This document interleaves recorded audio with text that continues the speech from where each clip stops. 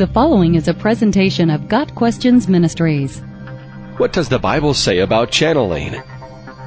The Bible is clear in its handling of channeling and contacting the dead. Scripture has a well-documented view of the practice of mediums, channeling, and fortune-telling. Leviticus 19 verse 31 states, "Do not turn to mediums or seek out spiritists, for you will be defiled by them." Leviticus 20 verse 6 says, "I will set my face against the person who turns to mediums and spiritists to prostitute himself by following them, and I will cut him off from his people." Deuteronomy 18 verse 12 says that consulting mediums or channeling the dead is detestable. Clearly, God sees these practices as sinful and completely without benefit.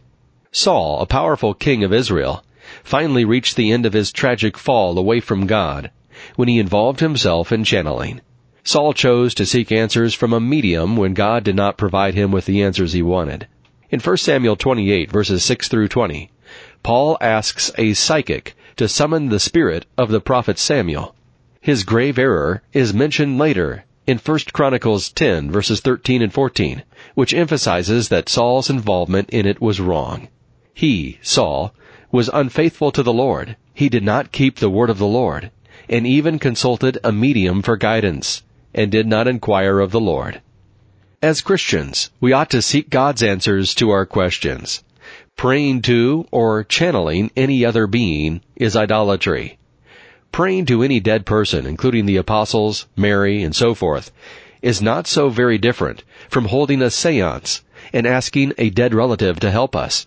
Most so-called mediums are actually frauds who use memory tricks, planted accomplices, and special effects to fool people.